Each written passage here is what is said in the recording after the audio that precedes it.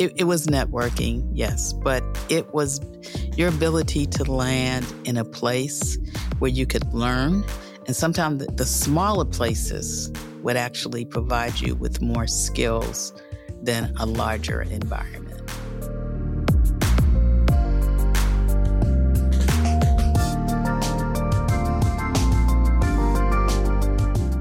Hey everyone, welcome to another episode of Amazon's Black Stories, where we highlight the stories of Black designers, researchers, and creative minds from all around the world.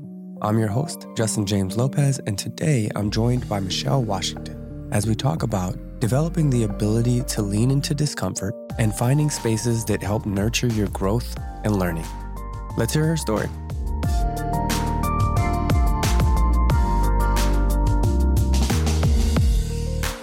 Thanks again for joining me today, Michele. I wanted to start by giving you an opportunity to just kind of introduce yourself to the audience here. Thank you for having me. I'm Michele Washington. I am living currently in Chicago.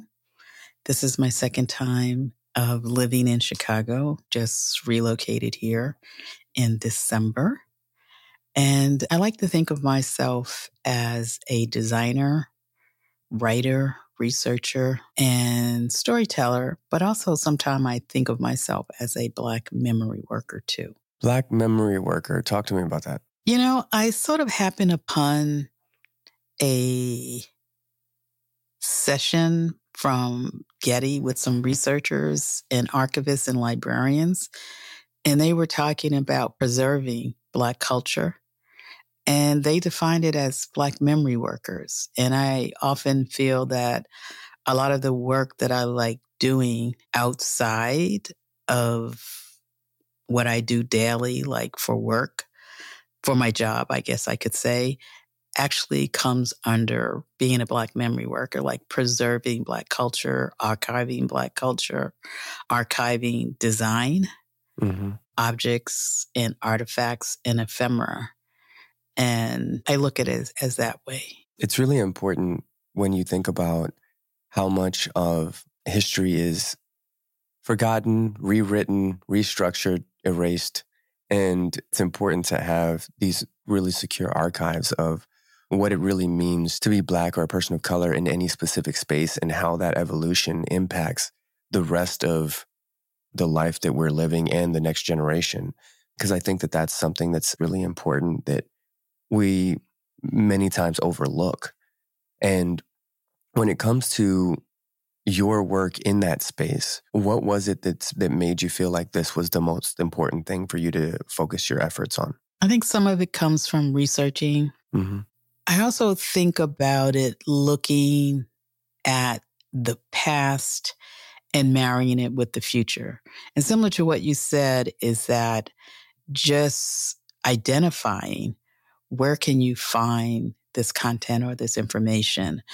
One of the things that I've learned sometime is that when a person passes, a lot of times their work is just like gone. It's just like thrown out. Yeah. Because sometimes family members don't know or understand the importance of their work.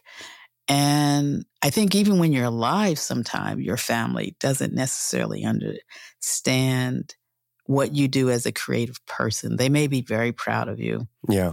And very thoughtful about it, but fully understanding that, do you actually know who did that? Yeah. Who actually designed, redesigned, and developed it? I was listening to the show this morning, Into America, and they were interviewing a man who was one of the earliest emergency, what are they called? The EMS people that go out in the ambulance.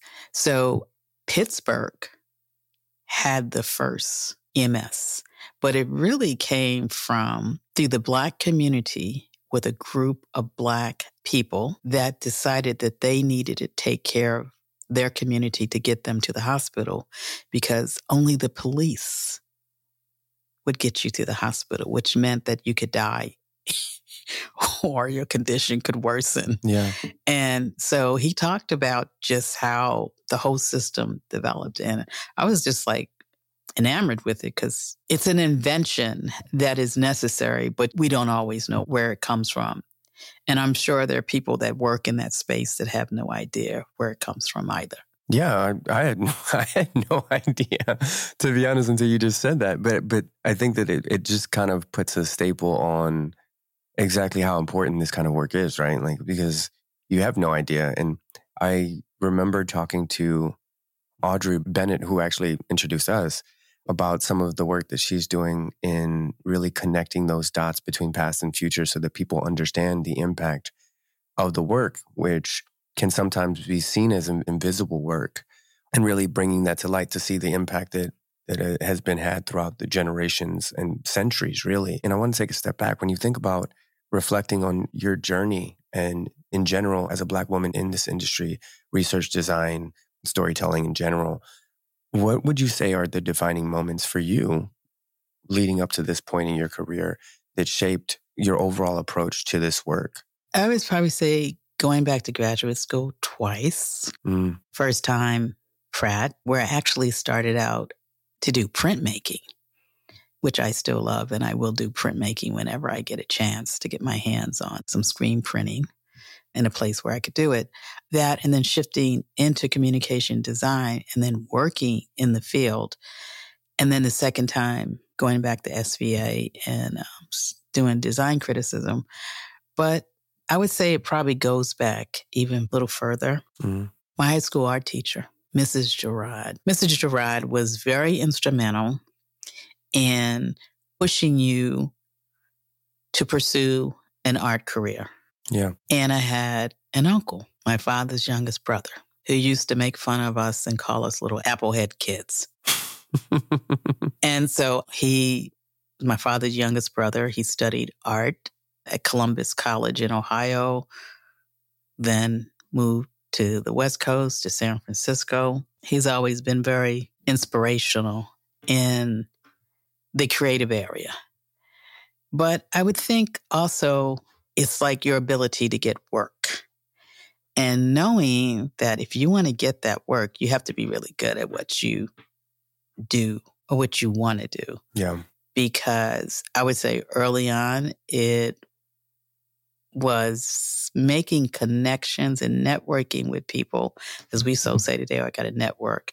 But it was networking, yes, but it was your ability to land in a place where you could learn. And sometimes the smaller places would actually provide you with more skills than a larger environment. Yeah. And sometimes you would find out as you started to navigate and move into other spaces, you might know more than your white counterparts in different areas that you have picked up skills. Yeah. Because I early on worked with Black publications. And so I learned like color correcting for page proofs, how to go on press, how to art direct photo shoots, how to do go-sees, which are like, you're picking models, how to scout locations, how to take a photography team on location where you were traveling.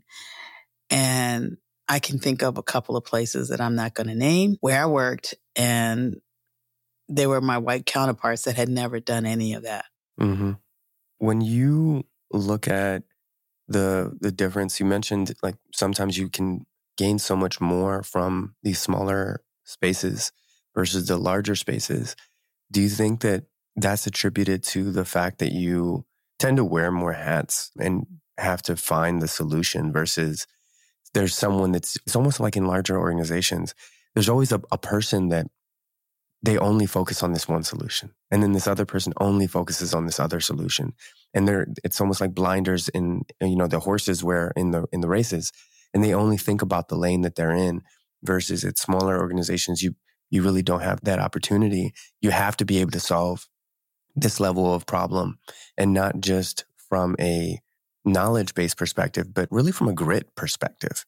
I think it's mental strengthening as well, of being able to say, what do you do when you face adversity?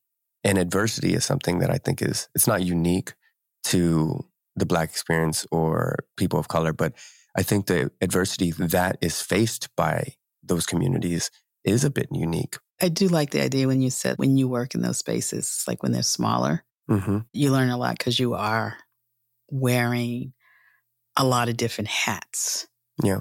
In some of the larger spaces, there are people that do all those different things. You may have learned 10 things, and they may have 7 people that do that. So you're no longer, needed to do that. With all those environments, one of the things was, I know it's a cliche, like learning how to pick your battles and when to say what it is that you need to say or not say.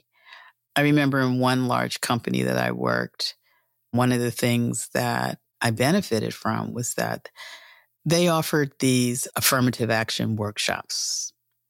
I guess that's the best way of phrasing them. And they were for people throughout the company. I like to think that they were for people of color. Yeah. Rather than use the word minority, because I often think that diminishes our power as people, Black and brown people, Indigenous, Native American people, of us not having power or being worthy or feeling empowered. But they offered a variety of different workshops that you could take advantage of. And a couple were like over the course of 2 days that you did at the corporate headquarters. They would have a location. And then they had some where you went to one of those conference retreats. Mm-hmm. And they taught you mid-management skills. Okay, so I'm a designer. If I wanted to be a creative director, what is the trajectory path of that versus someone that comes from advertising or someone that comes from marketing? They were really, really well organized and run. And they really provided me with a lot of good skill set of teaching you to be proactive, interactive, or reactive. Mm. And you also got to meet people that worked in other divisions that you would normally never meet. And I would say that by me doing those workshops and retreats, it did create an adversarial and confrontational relationship with me and the art director. And I remember anytime I had to go get his signature, he would always make a sarcastic comment. Mm-hmm. But I did not let it bother me at all because I did have a goal and a mission. And I just felt like if this is a benefit that this company offers, that I am entitled to it. And I wasn't going to let, him discourage me from doing what I, was going to do. It sounds like education, and you can also look at it from your background. Education and like just learning, continuing to grow in that space is something that's a really important theme for your life, right? And just having this almost cross-disciplinary design background of looking at research, looking at design, looking at documentation or writing. How have you utilized those different spaces to create the unique experience in your career as far as being a storyteller, being a designer, being a design strategist, and having all of these different hats that you wear? I try not to wear them all at the same time. I feel that I have to pick which ones work for different situations and which ones I will use more often than not. I think it also depends on like what projects I land on working. Like now working contract with Coforma, which is a civic design firm. As a researcher and facilitator, I do get to bring in a lot of those skills. Whereas with working on other projects with other clients, I might be doing the design and the research and not heavy writing. Mm-hmm. And then in teaching as an adjunct, it's the design, writing, and research. When I think about the lessons that you've learned as a student, an educator, a teacher, mentor, what do you think the key lessons that you want students in the traditional sense of like the ones at university, but just students of life as like the greater community, when it comes to navigating, transforming the design industry as we see it? Like, what are the key lessons that you think are important for them to pick up on, considering the work that you've done and continue to do? I think that you always have to be willing to keep learning. And I think about a conversation I had with a colleague who I interviewed on my podcast, Curious Story Lab, Bill Gaskin, and talking about building new forms of knowledge as being very key and not always allowing the technology to define and control you building that new forms of knowledge where it could assist and aid you. It's not controlling everything that you do. I think that you have to be willing to be exploratory and experimental and step out of a comfort zone that you may start having that's really critical. I always think you need to make yourself notice to people and talk and just be clear about who you are and what you want out of a program. I think about that like having taught graduate students in the exhibition and experience design program at the Fashion Institute of Technology, teaching like one of the first courses that they take for their graduate degree. It's like pushing them beyond your comfort zone, your willingness to actually dig in and be really granular and grab a hold of different areas and sectors and learn is very pivotal and important. I think like the first time I went to grad school, I ended up doing it part-time. The second time I went to grad school, I did it full-time because the work was so intense. There was no way that I could even work a job. So you mentioned the idea of like your role as an educator mentor, not just you specifically, but just the role as an educator mentor. It's really pushing the students, and in this case, graduate students or even undergraduate students, outside of their comfort zone so that they can grow. And I actually fully believe that. I think that in order to grow, people need to lean into discomfort, and it's only in discomfort that we tend to grow the most. But where do you strike the balance between pushing someone outside of their comfort zone and pushing them to their breaking point? I try not to ever do that. Yeah. Because I think it's too comfortable. It's something that I had to learn over the years, how to read the tea leaves in the room and the comfort level in the room with students. Because I've done graduate and undergraduate. And you realize sometimes that pushing someone to what you may feel, what they need, that student may not be able to handle some of that. Yeah.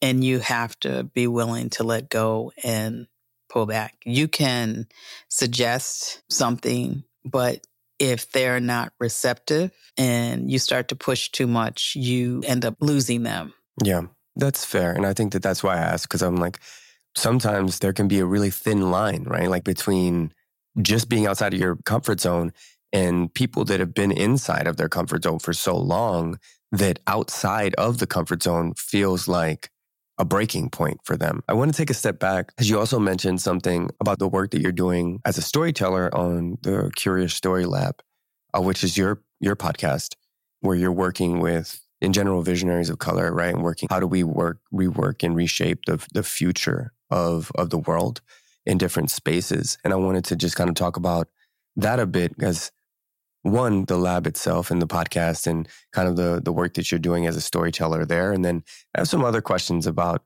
the future of some of these things as well. But yeah, tell me a little bit about that. What was the initial conception of the podcast and what role does it play in the many hats that you wear? So I got into podcasting in graduate school at SVA. We had a podcasting class and I loved it. I really, really enjoyed it. And I think the first podcast I did was on this guy named Larry Hoops, who taught this exercise hula hoop class in Central Park. And it wasn't so great. And then I did something that was narrative on cast iron skillets.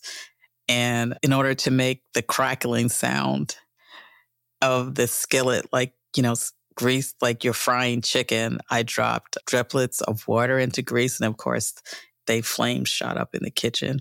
I never told my partner that part. So hopefully he won't listen to this.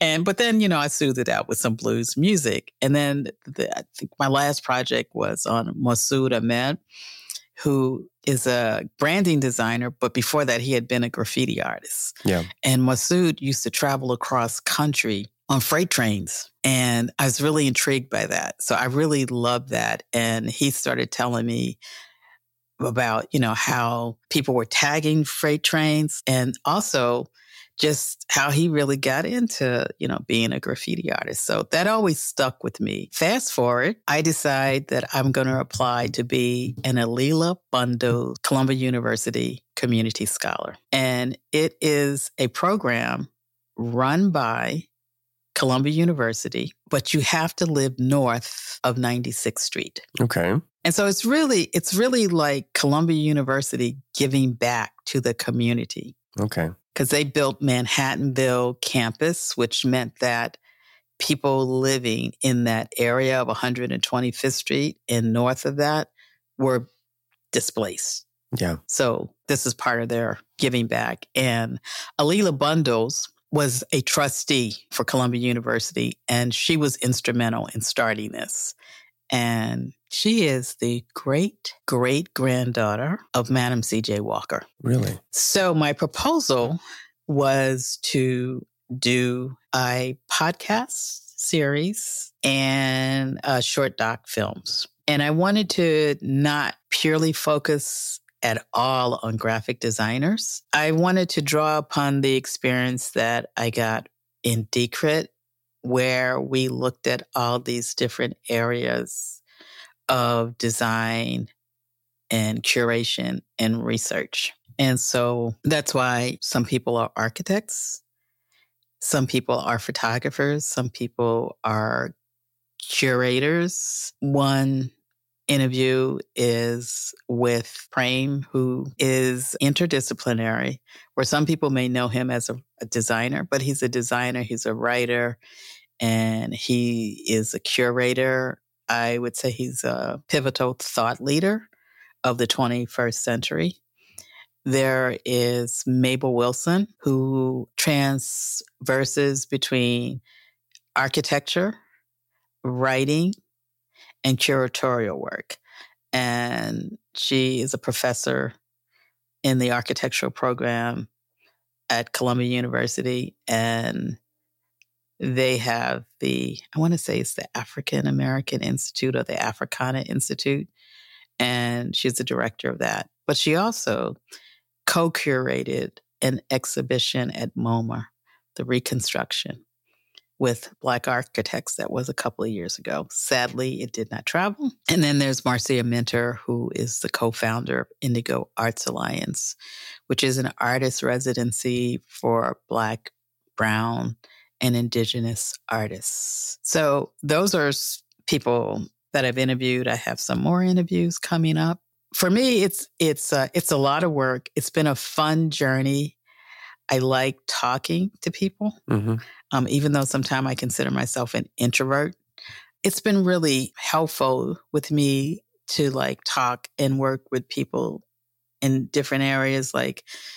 I've interfaced with Peter Robinson, who is part of the Black Space Urban Collective, and interface with him and his students at Cornell and working with them on research and interview techniques, but also on storytelling. So that has been an interesting process. And that sort of leads into me doing a lot of the storytelling aspect of what I like doing. For sure. When it comes to shaping the future of design and storytelling, and I know that that's a lot of the theme that you have around the Curious Story Lab, which we will have linked for anyone that wants to learn more about that or consume some of the content that you've been creating, which I think is phenomenal as well. What are some pieces of advice that you have for, say, up-and-coming Black designers or storytellers that, look up to you and your work or aim to they themselves to impact the design industry in the future? I think that from what I see is that there are lots of young people that have stories to tell, and they should tell them and explore new and alternative ways in media that you can use in telling your stories. Even if it's in the written form, it does not necessarily have to be like a paper or an essay. but maybe you're a person that's into syncopated beats and rhythms.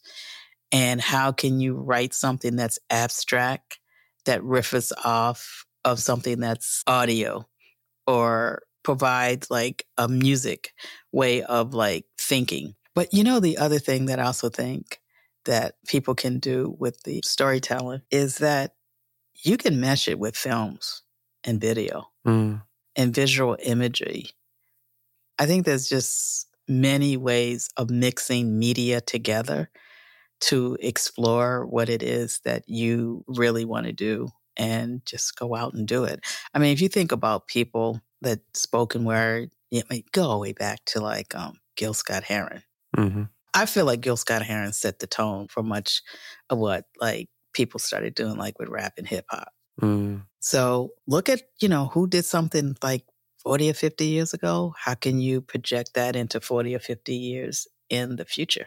There's a lot of similarities here because I consider myself an introvert as well, which is why I actually like the podcasting, because I get to just like meet one person, right? Like I'm just interacting with you, and it doesn't feel overwhelming for me. But also just like the idea of my introduction to just the creative spaces, storytelling, was spoken word as well. I remember one of the earliest artists that I heard was Saul Williams. And he was really impactful in my development and just understanding how to communicate directly and indirectly at the same time. How do you use like visual elements from an audio space? Because he was such a visual artist to really communicate these really, really in-depth scenes that almost transports you from and transcends time almost. But it's really powerful to just kind of hear that, and then to hear that as a part of your advice to the next generation, but also to just see how that's impacted you and your growth as well. Can I tell you my Saul Williams story? Yeah, absolutely. So I art directed a photo shoot with Saul Williams. Oh my goodness. For Black Issues Book Review. And one of the designers that was working with me, Mira Bauman, she knew him really well from having gone to Spelman. So photographed him in the New Yorican Cafe. I still have the Polaroid from that photo shoot. And George Larkins was the photographer. He was great. He was really easy to work with. But he left his notebook there.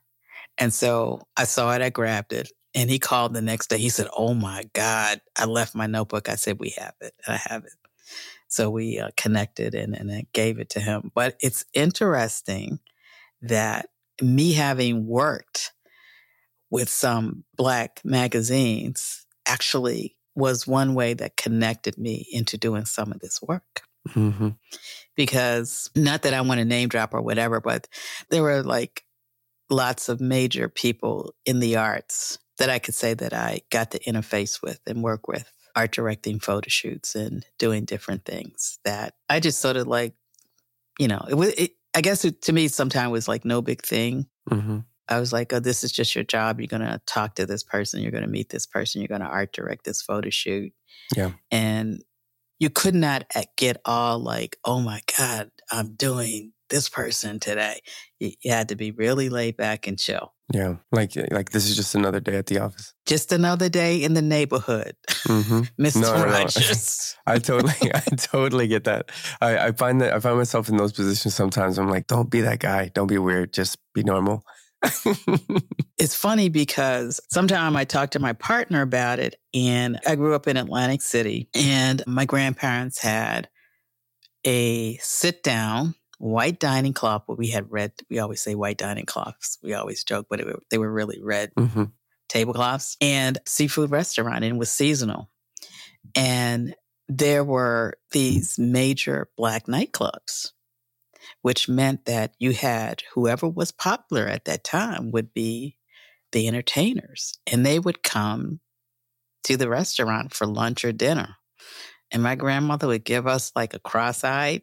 It's like, because sometimes you'd see somebody like Dionne Warwick sitting there. And, she was like, "Don't you go over there and say nothing to her." Yeah. And, so we got, you got used to seeing these people. And then because they were performing at the club, and maybe you see somebody like Slappy White, Pygmy Martins, Red Fox. They would be outside like the Saps barbecue playing the dozens. So you would just stand there. So I sort of learned early on not to get too overly excited. Maybe it's just me being nonchalant, you know? It could be. It could be. Maybe you were genuinely not impressed. But yes, that's probably it. I would probably say it was more like that. It's like I was excited about the possibility of, let's just say I was excited about who they were. Mm-hmm. But then I was like, okay, it's just, you know. Another human. Yeah. Yes, they're just human beings, and they need to go sit and eat their dinner, or those comedians, they need to, you know, play the dozens with each other. And so you just watch and then you go on home. Yeah. No, that's really powerful. Yeah, we're coming up on time here. So I wanted to, once again, just thank you again for joining us on this episode. You've given us so much to think about and a lot of really cool gems from so many different spaces and the hats that you wear. But yeah, thank you. Thank you so much for having me. I really enjoyed this. This has been fun. I was really nervous about doing this at first because I said, let me stop working like at least 30 minutes before this so I could just like decompress.